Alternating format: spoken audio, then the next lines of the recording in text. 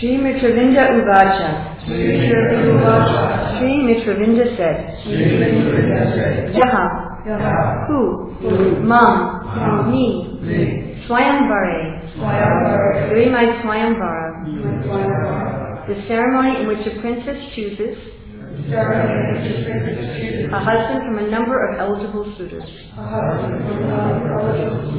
Upechya, coming forward. Vijitya, after defeating. Rupan, kings. That would mean mean literally the rulers of earth. Ninye, that I took. Swa, of dogs. Yuta, into a group. Dum, gone. Iva, as if. Atma, own. Share.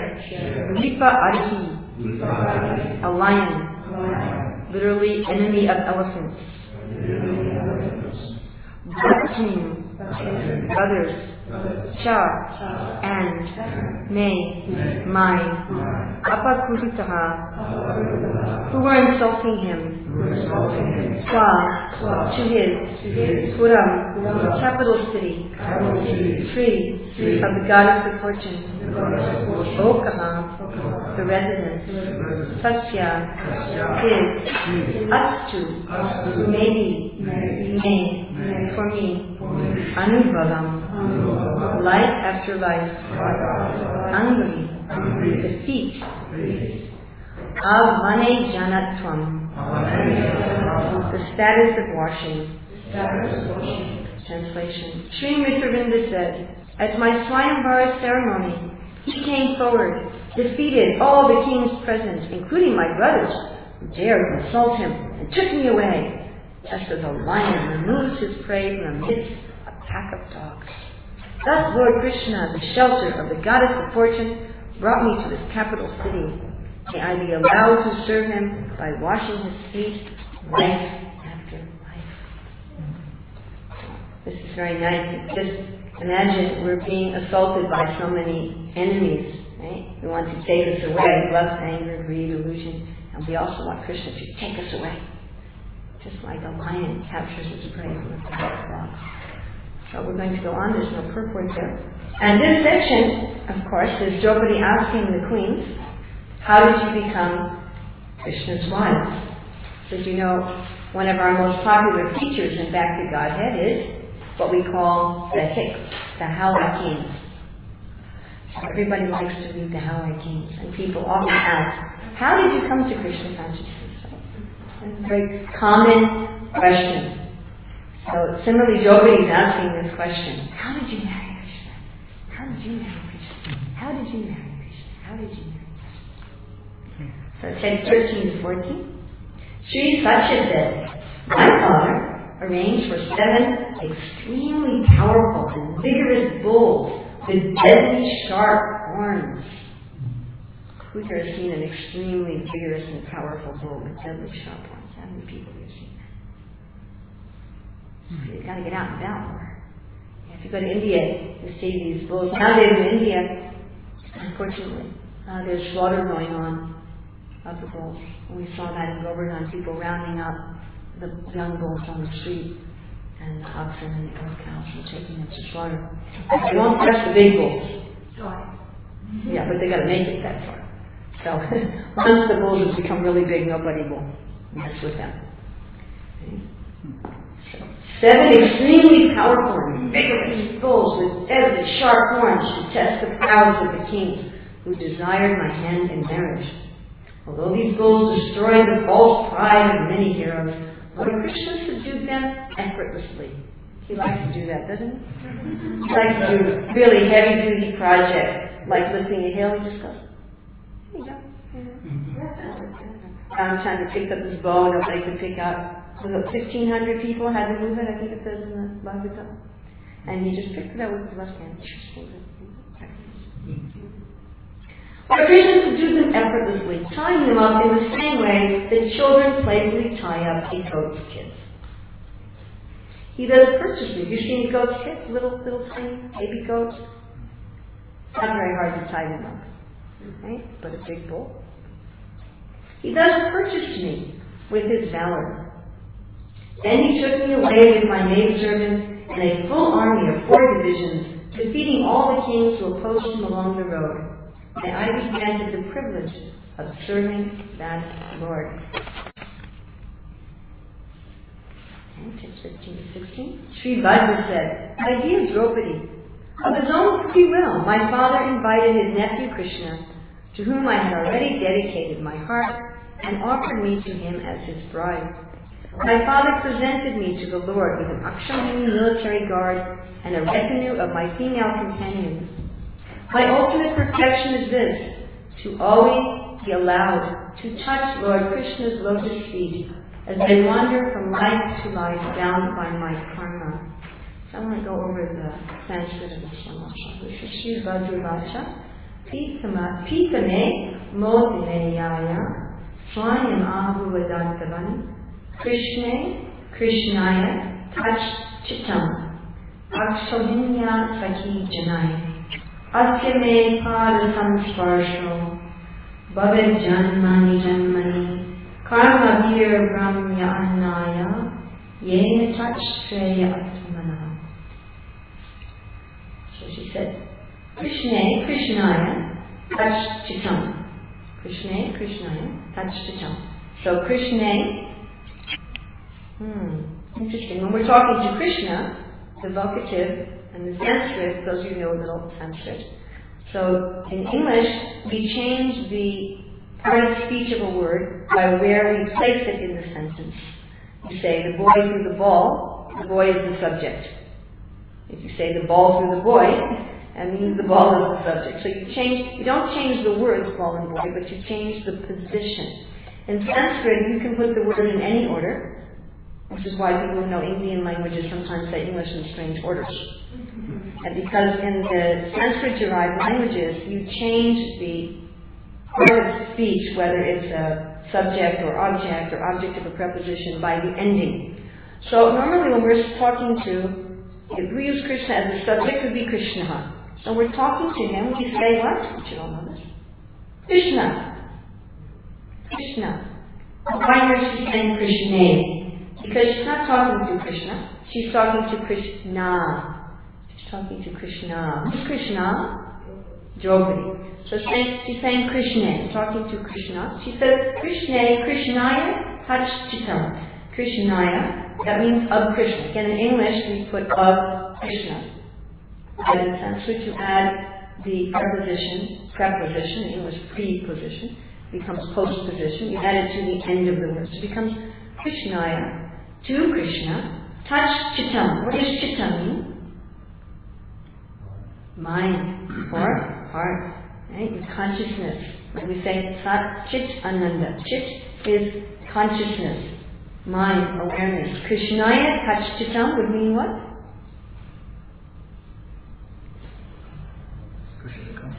Krishna consciousness. Very nice. Yes. Krishnaya Touch Chittam means Krishna consciousness. Just see, Vajra is talking about this concept.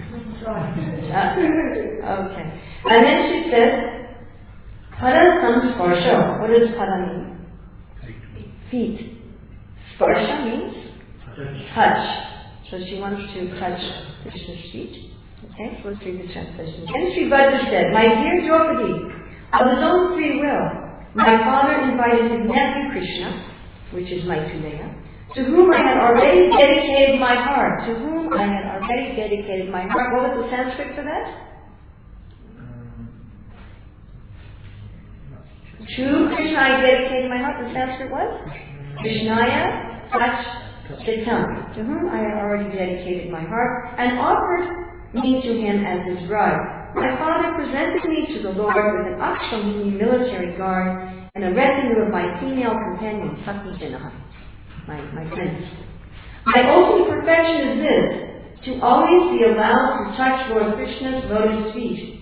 How do we say touching Lord Krishna's lotus feet? Word repeated. Pada, and touching it. Sparsha. Pada samsparsha. As I wander from life to life, she said. As I wander from life to life bound by my karma. She says, Janmani, Janmani. Do we also say this? Right? We say Janme Prabhu. Janmani, Janmani, she says. And then she says, Karma Vir Brahmanaya. Brahman is wandering. Wandering. As I wander according to my karma, she says. As I wander according to my karma in Janmani, what do I want to do? I want to always be able to touch. I always want to be able to touch Krishna's feet. Why? Because Krishna's chitam, because I have given my heart to Krishna. Okay? Purport? With the word Atmanaha, Queen Bhadra speaks not only for herself, but she says, this is my desire. She says, Shreya Atmanaha. You know what Shreya is? We talk about Preyas and Shreyas. Ultimate benefit. And now you can remember this because I remember the difference. Is that Preya starts with a P like play. Prabhupada's often talking about how little children are interested in Preya. They just want to play. So Preya and Shreya. So she says, Shreya Atmanaha. This will be the ultimate good for myself. So with the word Atmanaha, Queen Bhadra speaks not only for herself, because you might think, well, she's just saying, this is mine. Shreya Atmanaha. But for all living entities as well. The soul's perfection, Shreya Atmanaha, is devotional service to Lord Krishna, both in this world and beyond, in liberation. The Acharya is commenting on this verse, speak quite a bit about how this is referring also to the ultimate liberation. Srila Jiva Goswami comments that although, now he's going to comment on this world, on this word Krishnaya, which means again what? To Krishna. That although in civilized society, it is normally considered disrespectful to publicly speak the name of one's guru or husband. So in modern society, of course, people don't even say husband anymore. Now they just say partner. There's a reason why that terminology has entered our behaviors. Yes. Because it justifies many other kinds of things besides husband and wife. You know, in the visa form for New Zealand, it says, are you in a genuine and committed partnership? Instead of, are you in a legal marriage? A genuine and committed partnership. Yes, we're genuinely committed to each other for the next week. So, in modern society, we don't even call them husband, what to speak of name, and people, of course, are referring to their husband as, oh, here's Sam, you know, hey, Sam. And even children are referring sometimes to their parents like that. You know, here's Sam and Julie, my parents. So, Jiva Goswami points out, in civilized society, why doesn't one speak the name of one's husband or guru? They consider to be too familiar.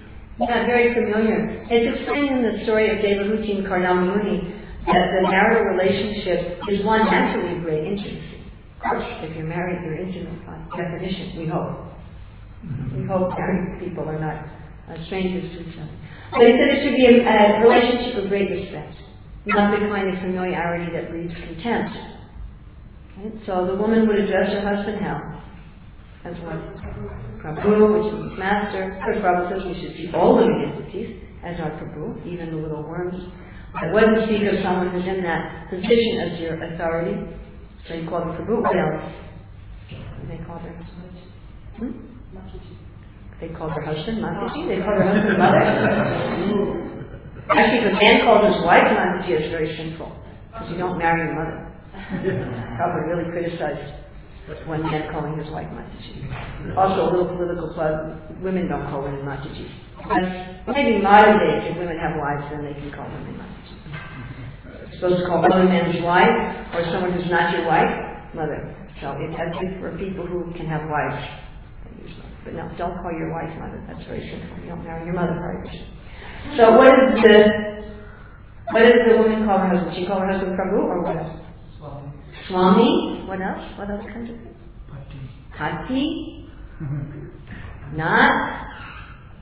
You know what Prabhupada says the man should call his wife? Daisy. Yeah.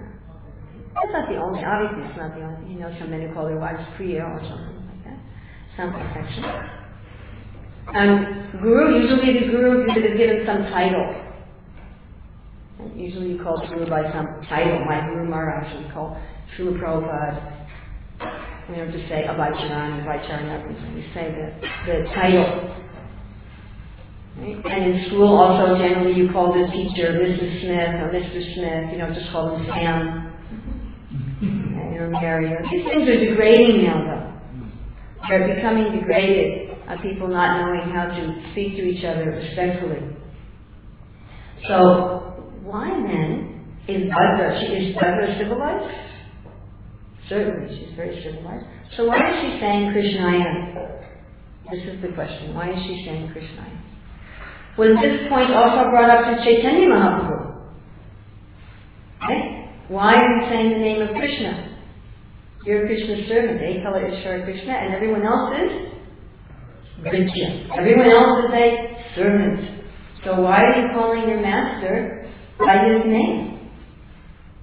Why are you saying Krishna? So why is Bhadra saying Krishna?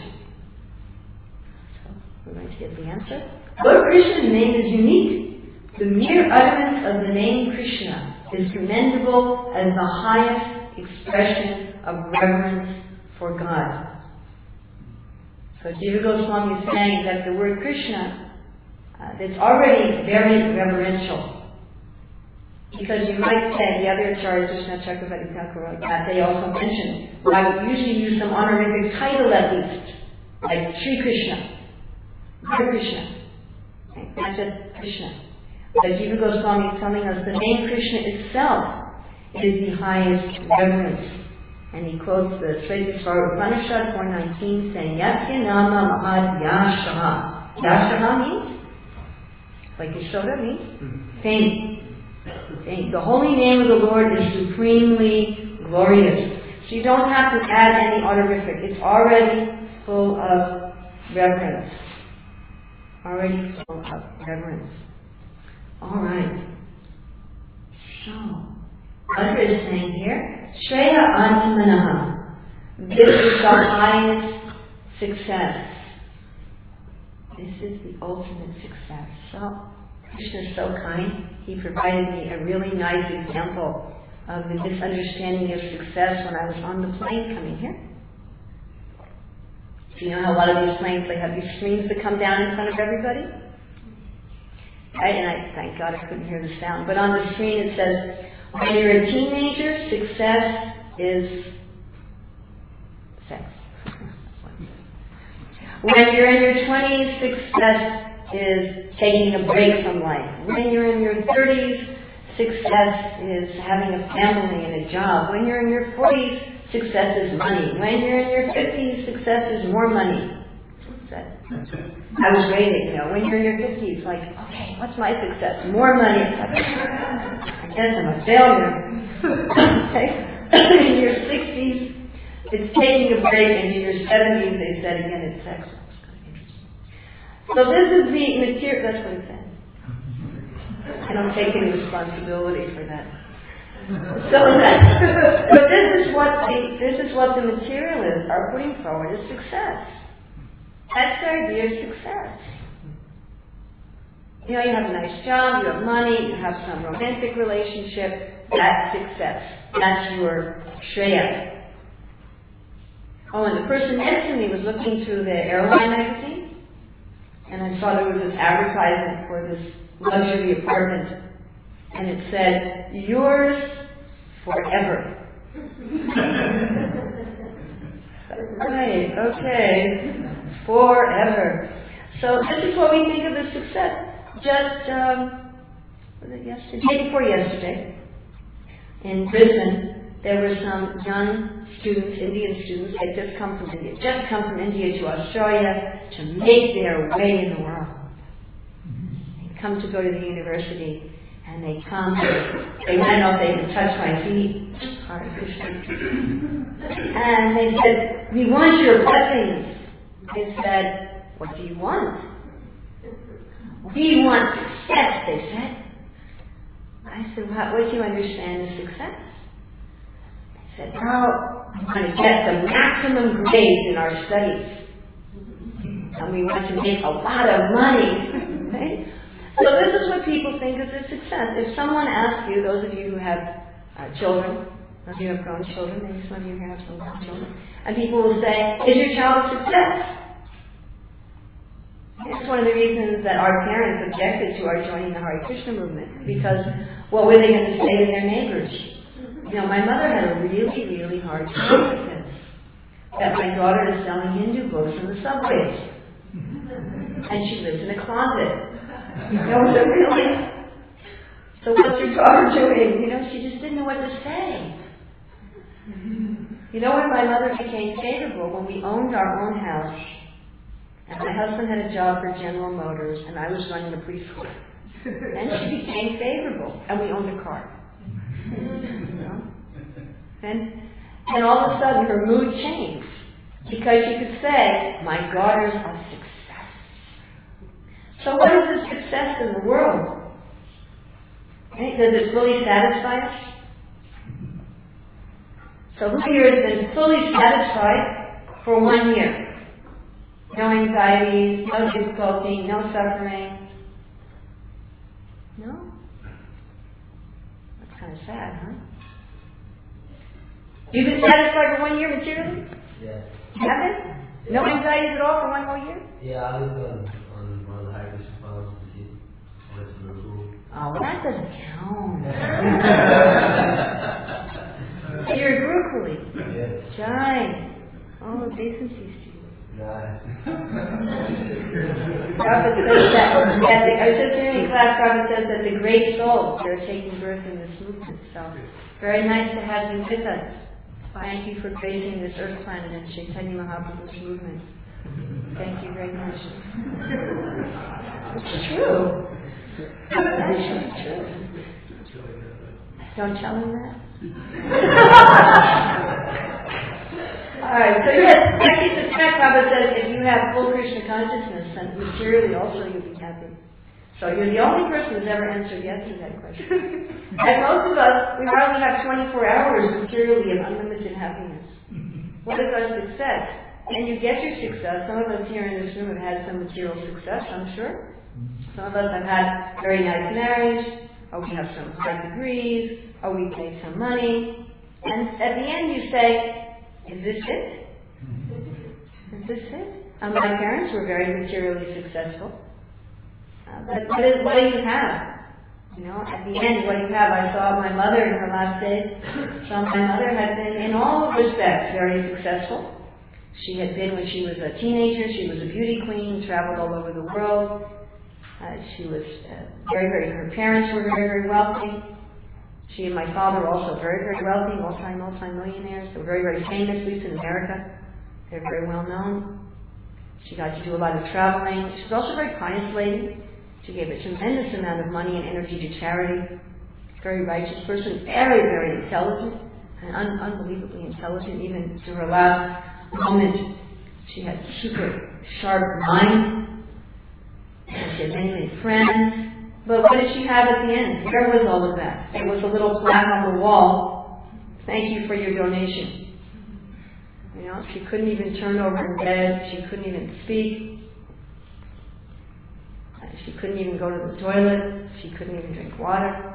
But what did she have? It all became like sand running through your fingers. And some people in that home, I would ask them, what did you do in your life? And they'd say, what did I do? I don't remember. It's very scary. I asked this one woman, are you married? Yeah. My husband died. Did you die? It was heart-wrenching. I said, did you have any children? Yes, I had 2. I don't remember. I want to speak of our next life, right? Maybe some of us here remember our previous lives, but how many of us even remember? All of our successes. Maybe you were big scientists, maybe you were Indra or Chandra, right? Maybe you were also Gurukuli, right? No, there's another one. He's not here. There you are, you're hiding. So maybe you were some big yogi. But we don't remember. And if someone could tell us, yes, you were a big yogi, yes, you were Surya Dev, we say, oh, that's interesting. But where is the benefit? So what is the use of this material success? It's not fully satisfying. It doesn't say, Dukali and Shashvatama. It's mixed up with so much misery. So here, Brother is telling us what is the real success. giving us two things that are the real success. What are the two things that she gave us? Who remembers? Two things she said? Being Krishna conscious, Krishnaya Kachchitam, and touching Krishna's feet. Hadasparsha, yes. So Krishnaya Kachchitam, always thinking of Krishna. Of course, this is Krishna's instructions. How many times does Krishna say this? In the Bhagavad Gita? All the time, over and over, but at least twice he says, Manmana Bhagavad Bhakto, Manmana. You have me in your mind. And over again, right? Saying, also in 7.1, you put your mind in me. Mama Nusmaram Yujitcha. You think of me while you fight, while you're engaging in your occupation. You always think of me. This is the core, isn't it? This is the essence that Rupa Goswami gives us. Always remember Krishna. Always have Krishna in your mind. This is what our society is for. This is why we're worshipping Shri Gaurnitai, Radha Vallabha, Radha Govinda, and you're worshipping Krishna in so many manifestations here. You're so fortunate, practically speaking, the entire spiritual world is manifesting here in this room. Kurma, Matsya, Haigriva, Nisringadev, and Jagannath, Balaram, Subhadra, and Srila Prabhupada has actually been in this room. And how fortunate can you be, right? What is the purpose of all this? Prabhupada went through so much trouble. Such a beautiful building, and you're all going through so much trouble. I see the standard here is very, very nice. I think you've kept Prabhupada's standard. It's nice. So difficult to maintain, isn't it? Everybody wants to change things or reduce, and you maintain. It's very enlightening. But what are we doing this for? Are you all working hard? Everybody's working hard, right? Everybody working hard? What do you say? Is everybody here working hard? Why are we working so hard to maintain this place? Krishnaya Kachchitam. That's why. Everything is meant to have us focus our mind and our consciousness on Krishna. Prabhupada is saying we're seeing the deity. So the deities here are manifesting such beauty. You know, the deity manifests beauty according to the mood of the worshipper.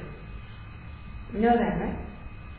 So according to how much love the Lord is worshipped, to that degree He's manifesting His opulence. You see, Radha here is so striking. How can one not think of them? Prabhupada says you're seeing the deity, so that should be the impression in your mind.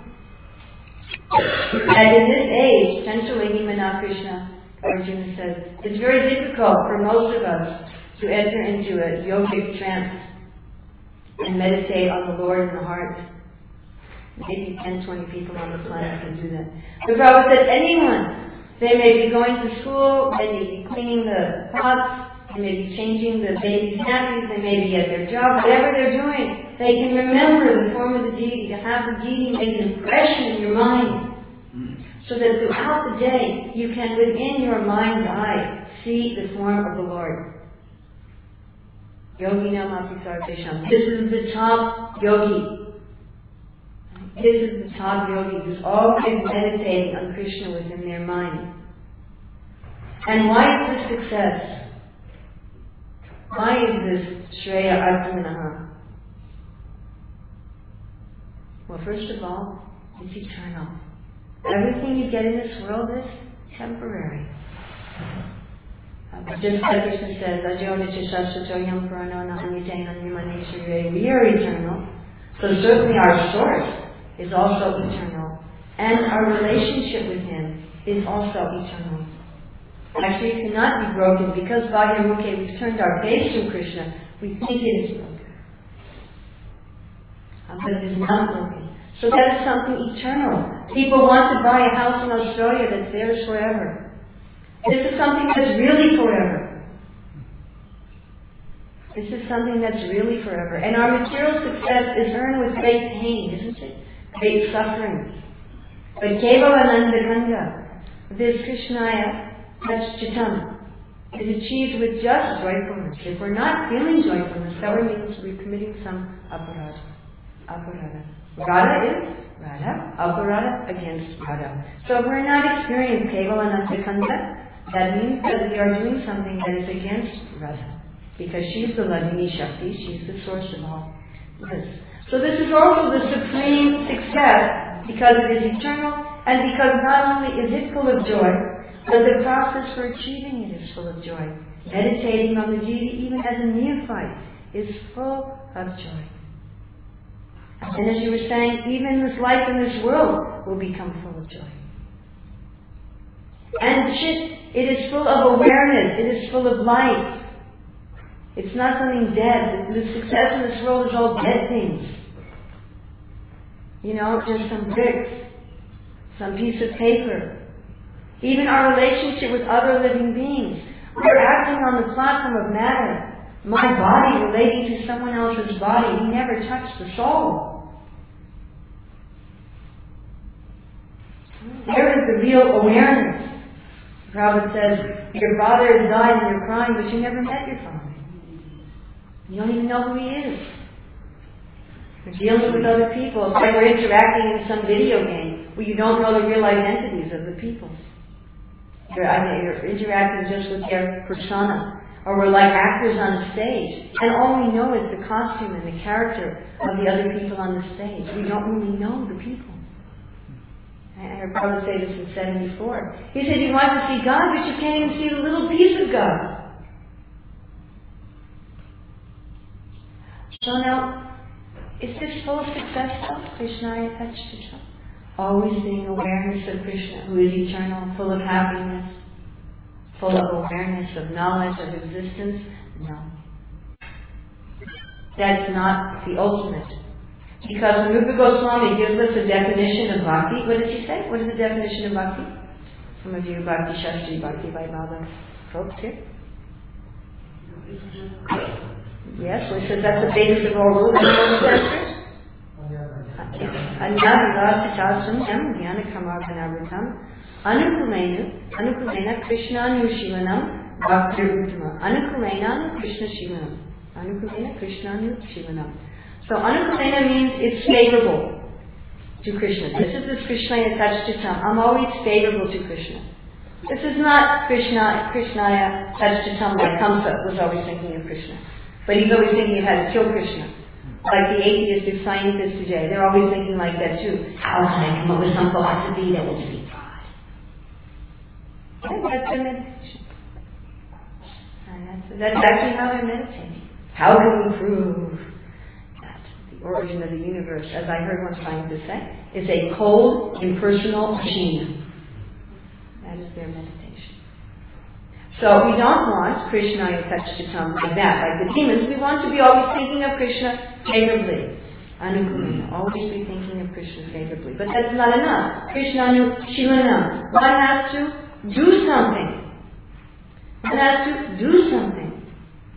That's why Prabhupada translates Bhakti as. How does Prabhupada translate Bhakti as? What is that again? After you're sleeping. What? Can we say it together? 1, 2, 3. Oh, that's good. I'm sorry, I'm a teacher. I have to be able to assess my teaching, you know. So I'm not sure whether or not I'm actually teaching properly unless I get some response. Devotional service. So far brothers talked about the devotion. Krishnaya Tachtatam. Always thinking about Krishna. But if I love somebody, I also do some service. I do something.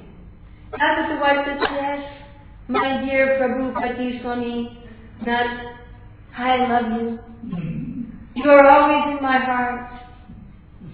But I haven't had anything to eat for 3 days. But I love you.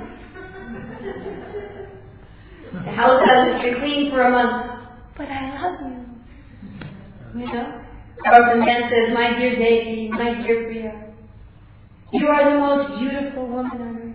What would I do without you? But dear, you haven't paid utility bills for 6 months. You don't have any water. But I love you, you know. So this doesn't mean anything. And this is, of course, we see this in all the religions of the world.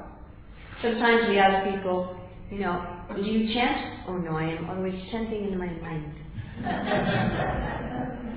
Or the Christians are like this. I remember taking a devotee for surgery on a Sunday morning to the hospital. We're waiting in the waiting room. and they're showing this television show. And on Sunday morning in America, all the televangelists. Do you have televangelists here? Yeah. So we're not limited to America. It's spread all over the Western world. So they're there. One of them was saying, "Send me $5 and I'll send you a prayer handkerchief which you put under your pillow, and you'll get all of your desires fulfilled." Speaking to a stadium of 50,000 people. Anyway, but these other people, they're standing in a circle and holding hands, men and women, and they're going, "We are Jesus." So this kind of thing goes on whether you're a Hindu or a Christian or a Jew or a Muslim. It's not limited to any one religious system. "Oh yes, Krishna, I touched it on. I love Krishna." But you do remember, do? I just love him. There was one time this publication where devotees could advertise for a spouse. Just, you post your personal things. You're supposed to say what service you like. And one devotee said, "My favorite service is to sleep and dream of Krishna."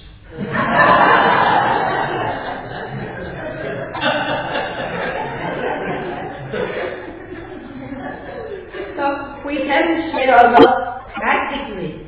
So she also wants to do something practically. She wants to padasparsha. She wants to touch Krishna's feet. She wants to exhibit her devotion in some way. We find all these queens, they're saying, "I'm the maidservant. Krishna's accepting me as his wife, but I'm just a maidservant. I'm sweeping the palace, and Krishna kindly calls me his wife." Right? So we want to give Krishna food. Krishna's self-sufficient. He doesn't need anything, but we want to express our love in some way. We want to make garlands for Krishna. We're managing a temple for Krishna. We're cleaning the floor for Krishna.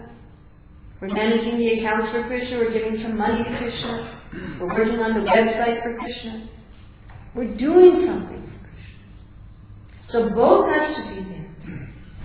If one's only doing something, then as Krishna says in the 12th chapter of Bhagavad Gita, he says, "You should just think of me with love. If you can't do that, do abhyas yoga, do practice yoga, to develop itcha, to develop the desire.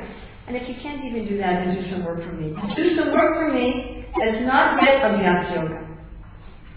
So if all we're doing is padasparsha, if all we're doing is work, that's not yet above abhyas yoga. That's not yet sadhana bhakti.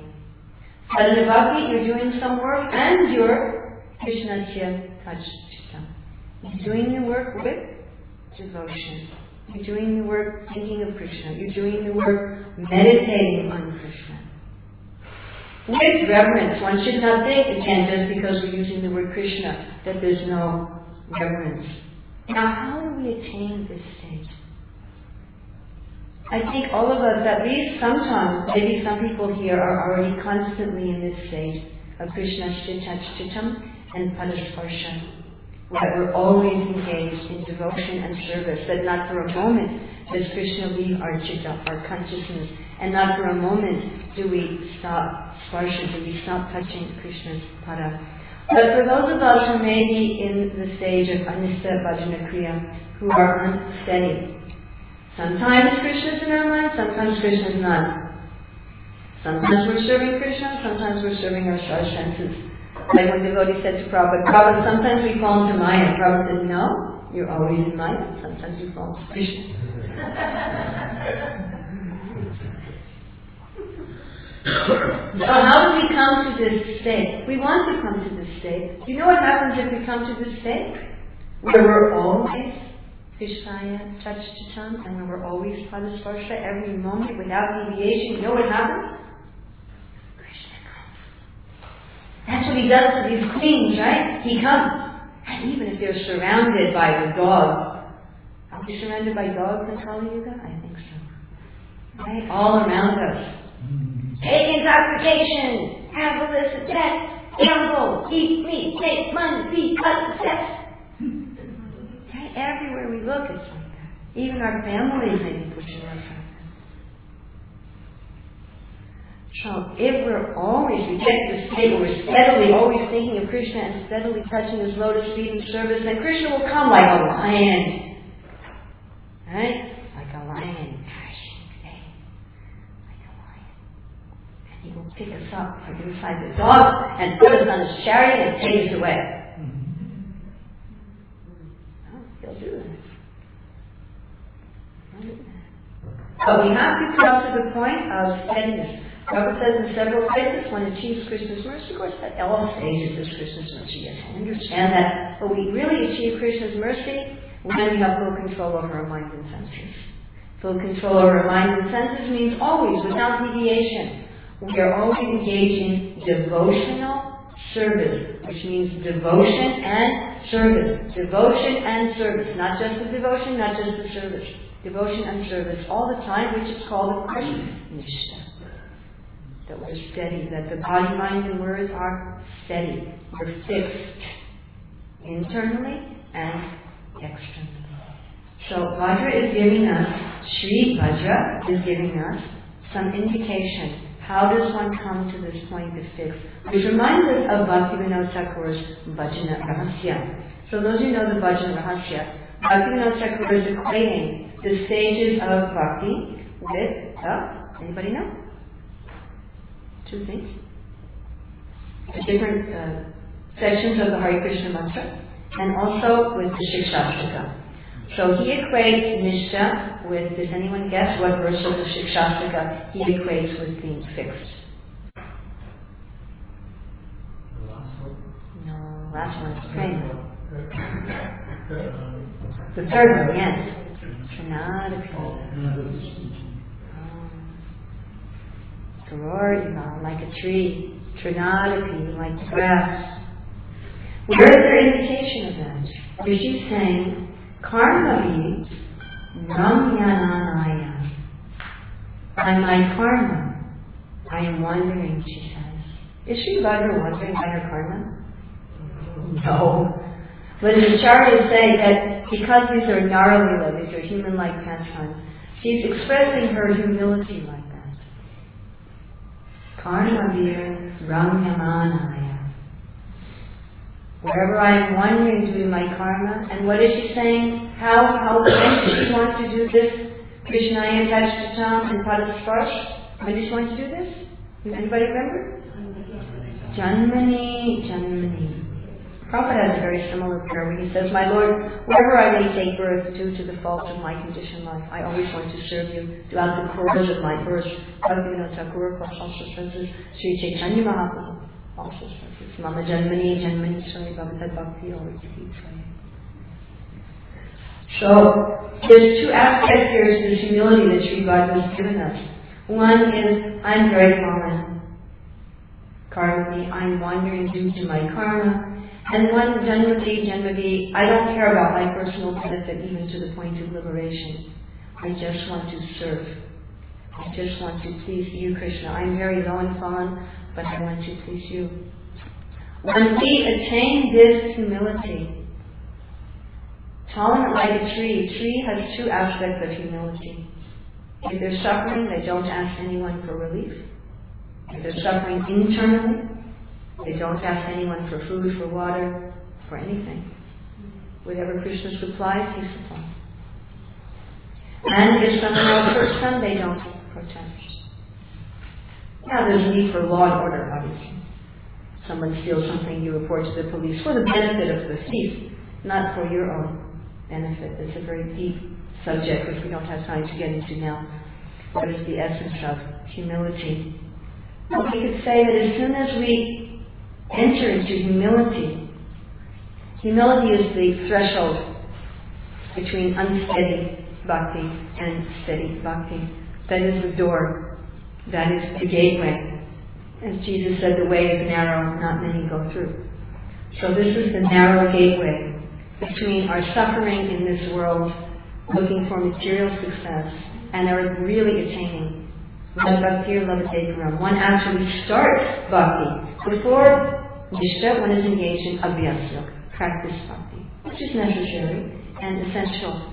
But to come to bhakti proper, one has to go through this door of Nishta. And the door to Nishta is humility. Only in humility can one control one's mind and senses. Can one always, without deviation. You know how wonderful it is, right?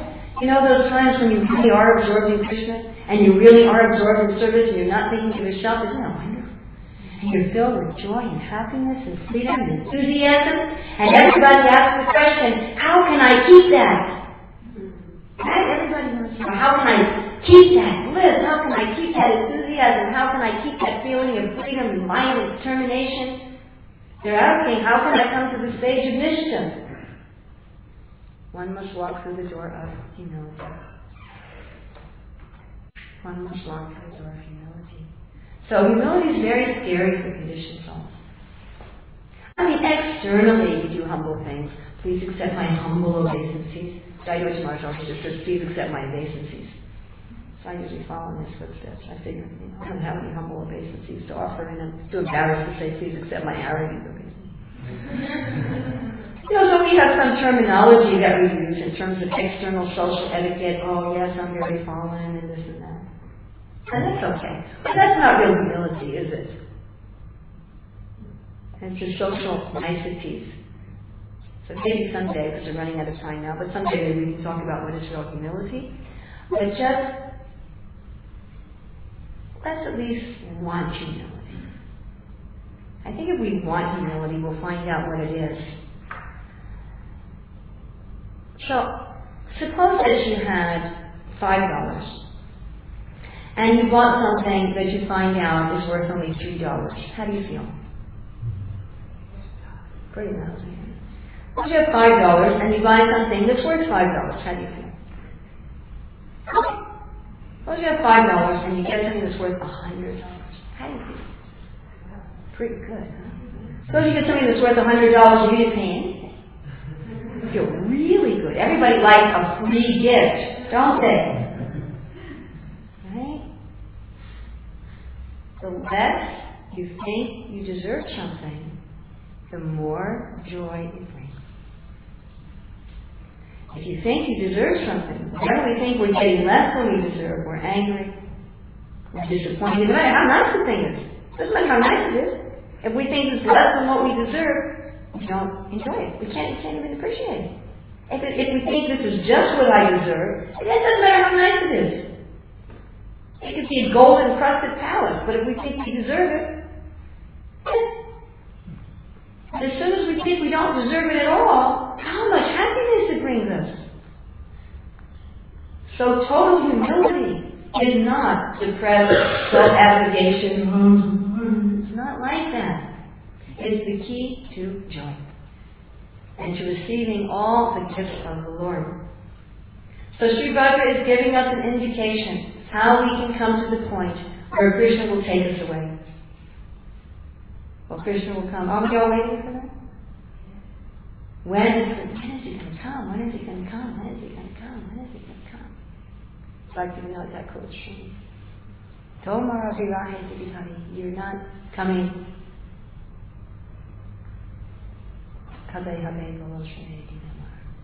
When will that day be mine and you'll come? So my Krishna should come for us. We're also Krishna something. As Sri Bhadra says, why we're nothing? We're Krishna something. We're Krishna's cow, we're Krishna's friend, we're Krishna's mother, we're Krishna's... We're all Krishna something. And He wants us. He wants us. So she's giving us this clue. And in the mood of humility, I deserve nothing. In the mood of humility, I want nothing for myself, not even liberation. I want just life after life. I will always, Krishnasya Tachchitam. I will always keep you, Lord, in my heart and Padasparsha. I will always render service.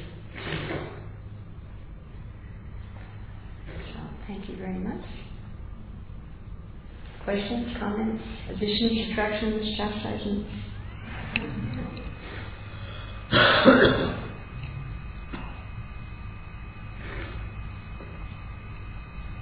Yes. Why there is so much emphasis on lotus feet of Krishna, particularly? I was wondering if anybody was going to ask that. Thank you. Why Krishna's lotus feet? Well, first of all, they're really nice. They're very soft. You know, our feet, when we're walking around, even if we wear shoes, our feet become hardened on the bottom. There are some people in this world who make their money being foot models. You know, people take pictures of their feet for advertisements. And those people have to do as little walking as possible. Okay? And the pictures their feet always look like. You see a little baby? On the plane I saw a baby, couldn't have been more than 2 weeks old. And their feet are just like this, soft. So Krishna's feet are much softer even than babies. They're soft. But that's why the gopis are worried about them. Even though it's Chintamani Dham, so the ground of Goloka Vrindavan, even Bhumya Vrindavan is very, very soft. But the feet are very soft, and they've got beautiful decorations. I mean, our feet have just a few creases in them. But Krishna has all these wonderful decorations, like a half moon, and they're very, very beautiful. And then they're very pinkish. The color is very nice. This combination of Krishna's shan and his pinkish lotus feet, just like you see a sunrise or a sunset, where you see this combination of pinkish and dark blue, how beautiful it is. So that's just a little indication of the beauty of Krishna's feet. And it's described, I'm pretty sure it's by Vishwanath Chakravarti Thakur, that Krishna's toenails are emitting so much light that if he puts his feet on a jeweled footstool, and just like here in Australia, you have opals. How beautiful opals are, so many different colors, and they look like they're on fire. So that's just material. Just imagine the jewels on Krishna's footstool, all the different colors, and they're alive. They're living jewels, and they're soft, and they're also fragrant. And when Krishna puts his feet on the footstool, his toenails give off such light that you don't see any of the jewels. It just becomes light. And his feet are also very fragrant. Like there's a nice verse in the Bhagavatam about, I think it's with Rukmini, where she's always smelling the fragrance of Krishna's lotus feet. Actually, one place she always wants to taste Krishna's lotus feet. Krishna likes to taste his feet too. You know that. Story with the baby. Little ordinary babies suck on their toes too. But Krishna's sucking his toe. And so Krishna's feet are very, very wonderful. And just by meditating on Krishna's feet. Also, Angani Yasa Sakalandriya Vrittimanti. But Vrittimanti Kalayanti Jantinanti. And then Chinmaya Samitrada Vigrahasya Govindamani Purusham Kammaram. And Om Purnamada Purnamidam Purna Purnamudachite Purnasya Purnamadaya Purnam Eva Vishishite. You take away the complete from the complete, still it remains complete. And each of Krishna's limbs is his self whole.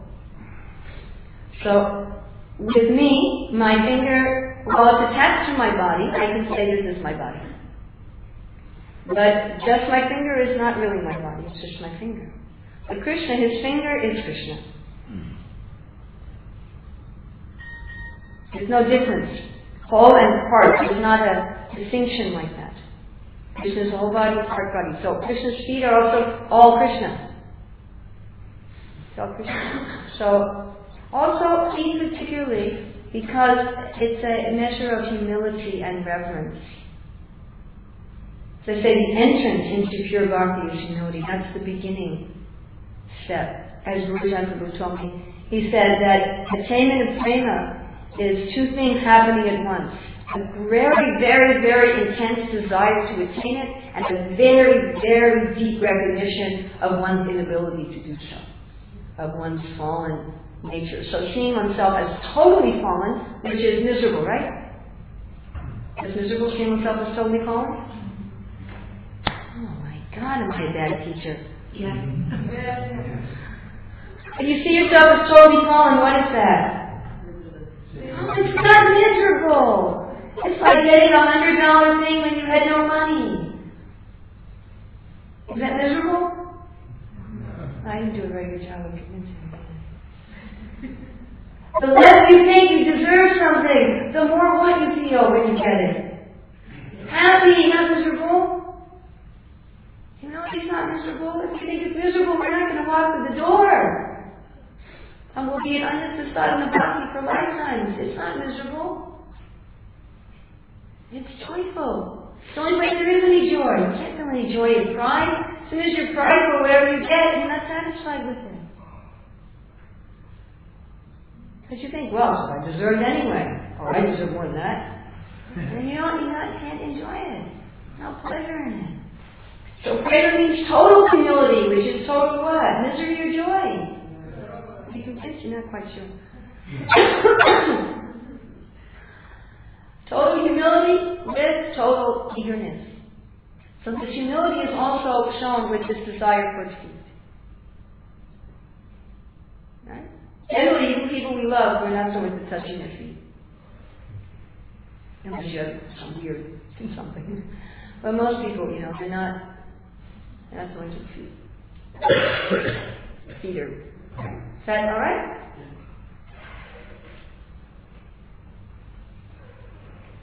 Anything else?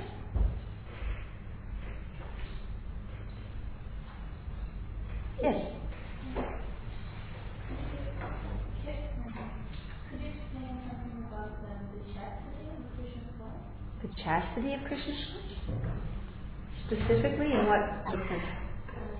More in what way? Okay. Because they're Krishna, Shita, Shitam. They only think of Krishna.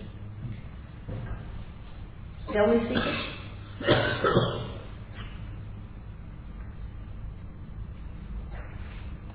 Completely dedicated to only Krishna. Their consciousness doesn't deviate from a moment from Krishna. Is that right? Anything else? Yes. One of the symbols of Krishna's love was the five mentioned when I was worship that. There was a time that I was meditating on that regularly, but I don't remember it all offhand. There's like these pots, there's a half moon, there's barley corn, there's an upward curving line, there's an elephant goat. I have to go back and look. Lotus, chakra. There we go. See, I told you this was lotus. What else?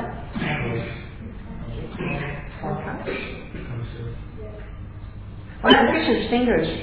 On one hand, it's all concrete, and on one it's all this. I think I have a file somewhere I could send you. Did you have a question?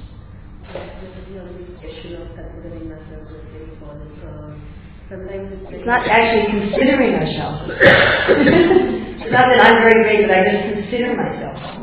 Say it, go ahead. How do we draw lines such that it doesn't tend towards inferiority complex, because that is also a type of ego and how does it not become an inferiority complex? It has to be real. So the inferiority complex is another sign of pride. The reason a person gets depressed when they think of themselves as low is because they want to think of themselves as great. And it's depressing to see how great they're not, because that's their desire to be great. So it's that sort of response is very much in the mode of ignorance. So how does one come to real humility? That we have to discuss that another time. But part of what I gave a little hint of here is gratitude. Seeing that all the gifts of the Lord, Sridhama Brahma talks about this, and seeing that all the gifts of the Lord are more than my desire, are greater than what I deserve. So we see ourselves as wonderful. Yeah, where's Saul? Where's Saul? We're eternal, we're beautiful, we're powerful. By the grace of Krishna. By the grace of Krishna. Oh, we're wonderful. Sarvabhauma Bhattacharya said to Chaitanya Mahaprabhu, you delivered the whole world, that's not a big deal, but you delivered me, that's amazing. He said, you have turned a crow into Garuda. So you're saying I'm Garuda? Not literally, obviously. By your mercy. Wonderful.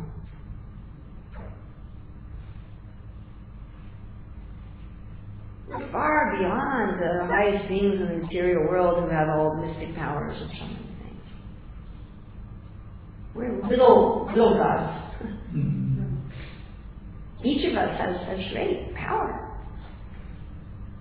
great beauty. We're eternal. We belong to a world where all of our desires can be fulfilled. Even the great jnanis in the universe are Adharama Aptikama. What to speak of liberated souls who can fulfill all of their desires. Aptikama, you can fulfill all of your desires. We're greater than some yogi who has prophecy. This is who we are. We're wonderful beings. By the grace of Krishna. By Krishna. How do we know by Krishna's grace? Because are we exhibiting this now? Are we exhibiting this now? Our nature? Our real nature? No. We can hardly do anything. We get a little worried because we can't even get out of bed. So on my own, what am I? Nothing. Nothing. Everything is by grace. You're all wonderful by Krishna's grace. Is that right? Is that right? Should I stop now on Guru? What's the... I don't want someone to pull me off with a...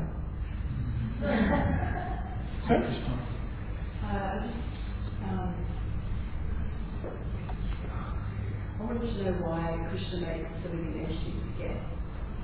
Why did it make us forget? Yeah. Because we want to. So he takes away forgetfulness, put it outside. As soon as we want to remember, we'll remember. You can say, I want to remember. Are you willing to walk through this door if you know it? How much do you want to remember? Everything has price. But are you saying that parents want to forget their children? Are you saying that parents want to forget their children? Krishna doesn't forget us. You were talking about the living entities forgetting their children, forgetting everything. They want to do it? Well, they want to get another body, and therefore forgetfulness is necessary. So just like, can anyone here fulfill all their material desires in the body they now have? Any of us? Do we all have some material desires that this body is incapable of doing? Probably. Yeah, I mean, hey, I'd really like to fly to India without an airplane. That would be, I would. I would have liked to have flown here without an airplane. I would have liked to just, I don't really like going in airplanes, frankly. Going through security and worrying whether I'm going to lose my luggage, I don't like that. So if I want to be able to fly from Brisbane to Melbourne, then I have to get a bird body or a demigod body, depending on how high I am. Depending on how much money I have in my pocket, how many karmic coins I have. If I want to fly, I'll get either a bird body or a demigod. Now, if I get another body, it has to be forgetfulness. If you could remember, all of your previous relationships with people, you couldn't then fulfill a different kind of desire. If you remember, that person was my husband in my last life, and that person was also how you couldn't function in this life.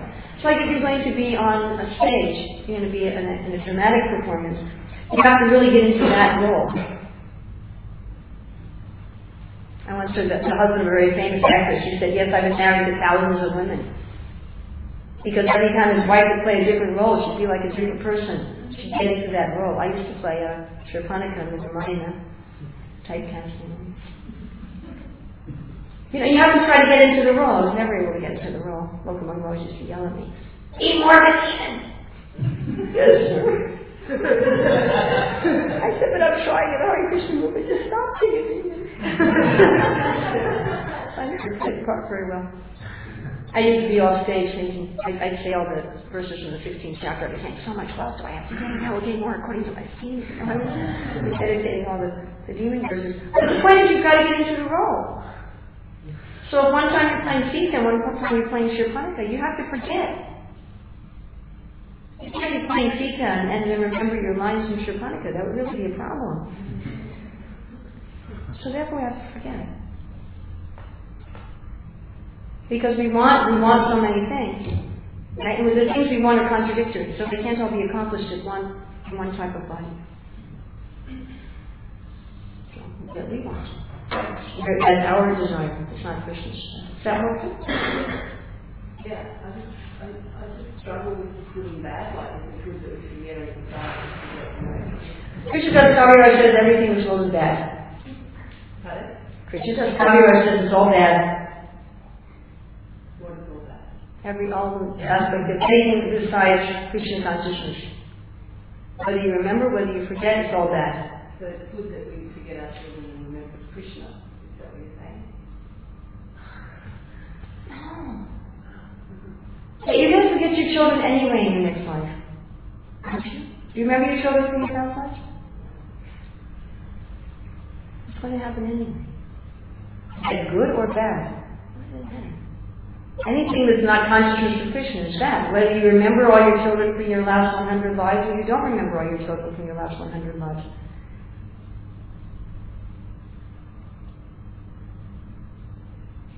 Does it matter? Are you going to attain eternal unlimited happiness? Whether you remember your children from 1,000 lifetimes ago or you forget your children from 1,000 lifetimes ago. Now, in this life you have some duty. Those of us who have children, we have some duty to think about our children. That's our duty to Krishna. That's our duty to Krishna. That's a different thing. But materially, without Krishna consciousness, it doesn't matter. Whether you remember them or you don't remember them. Doesn't matter. Suppose you remember. Suppose we could remember maybe another life I was your mother or you were my mother. So what? Does it help us now? Okay. Maybe not. If it helps us, Krishna will let us know. If it doesn't, he won't let us know.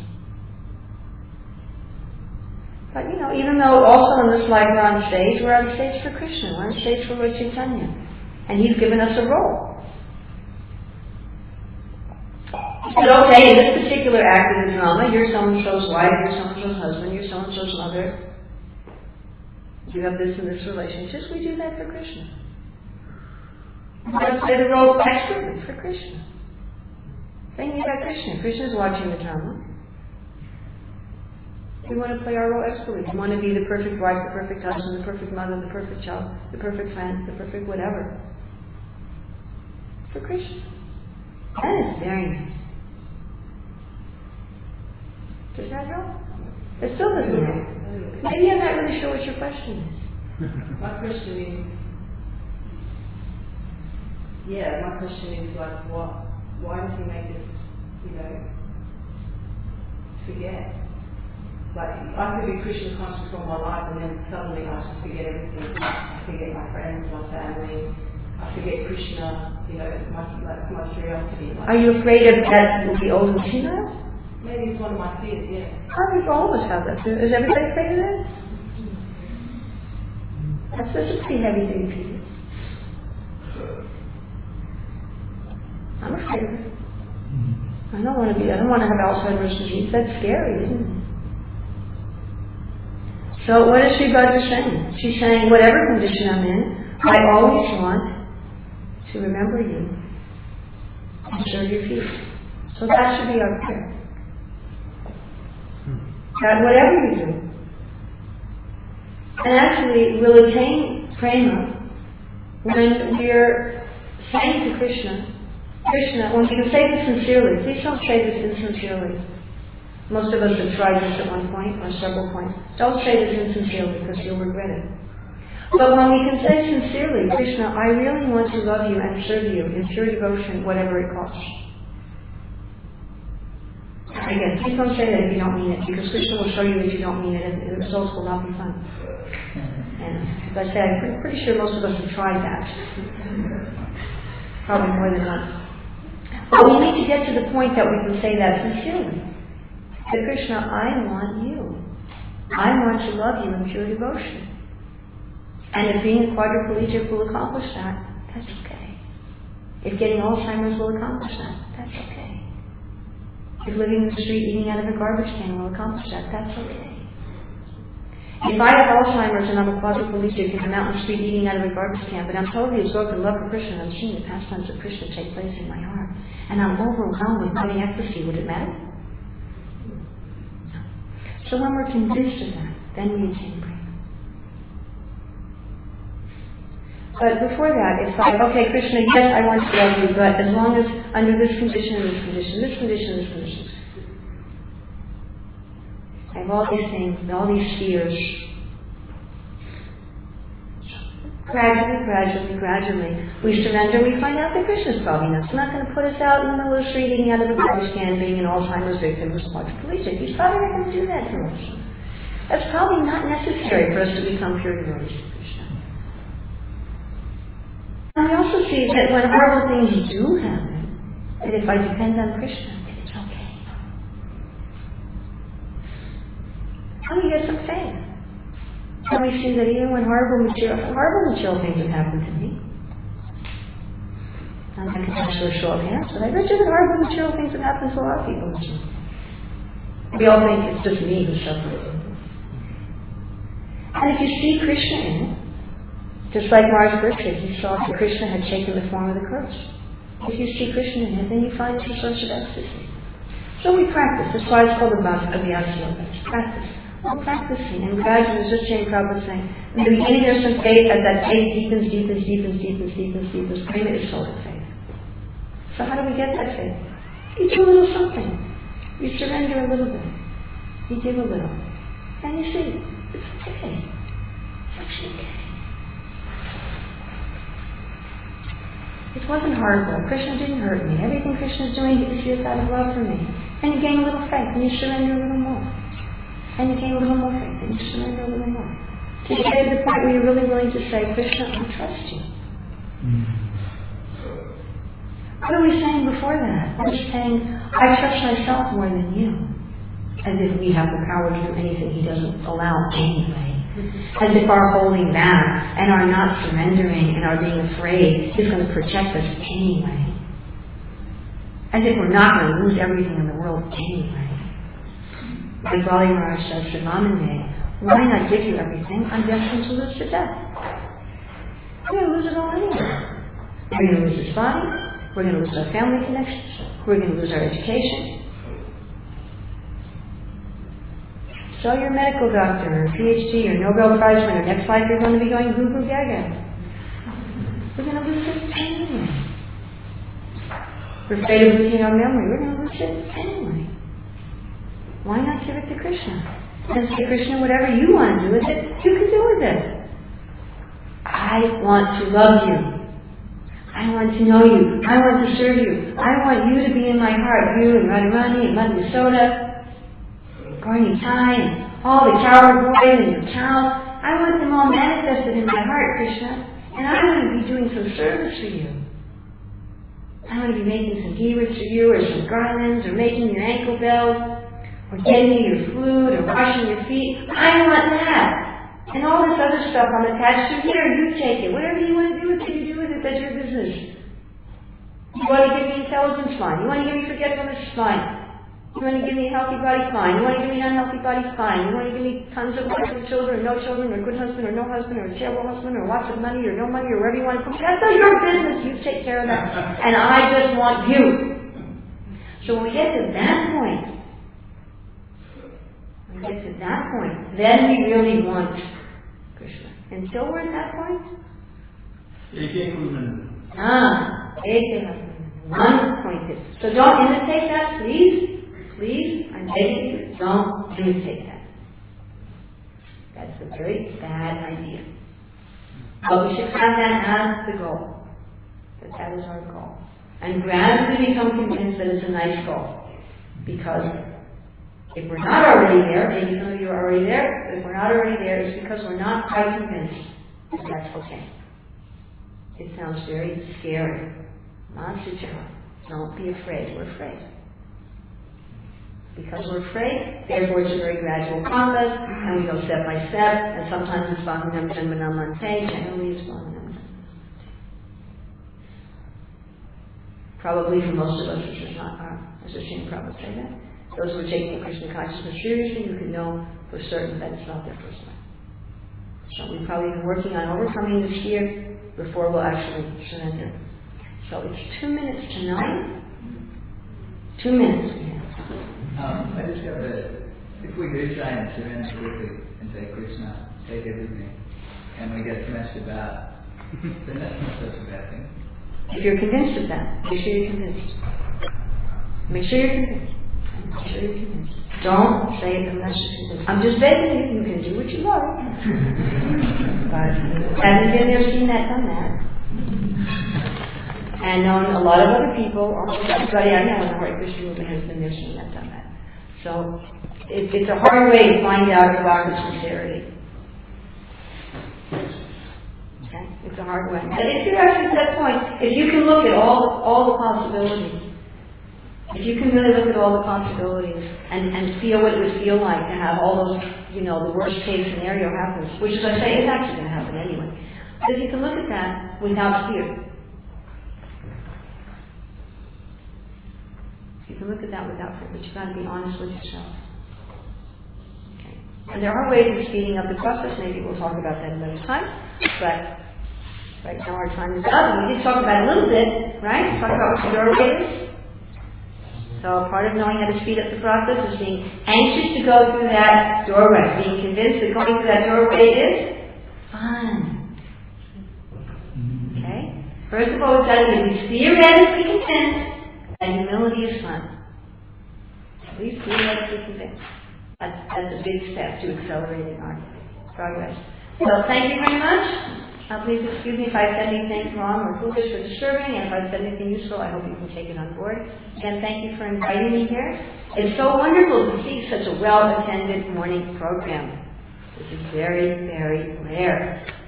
So Mangal Artik is full of devotees, class full of devotees on a weekday. So thank you very much. I feel very enlightened being here. Hare Krishna.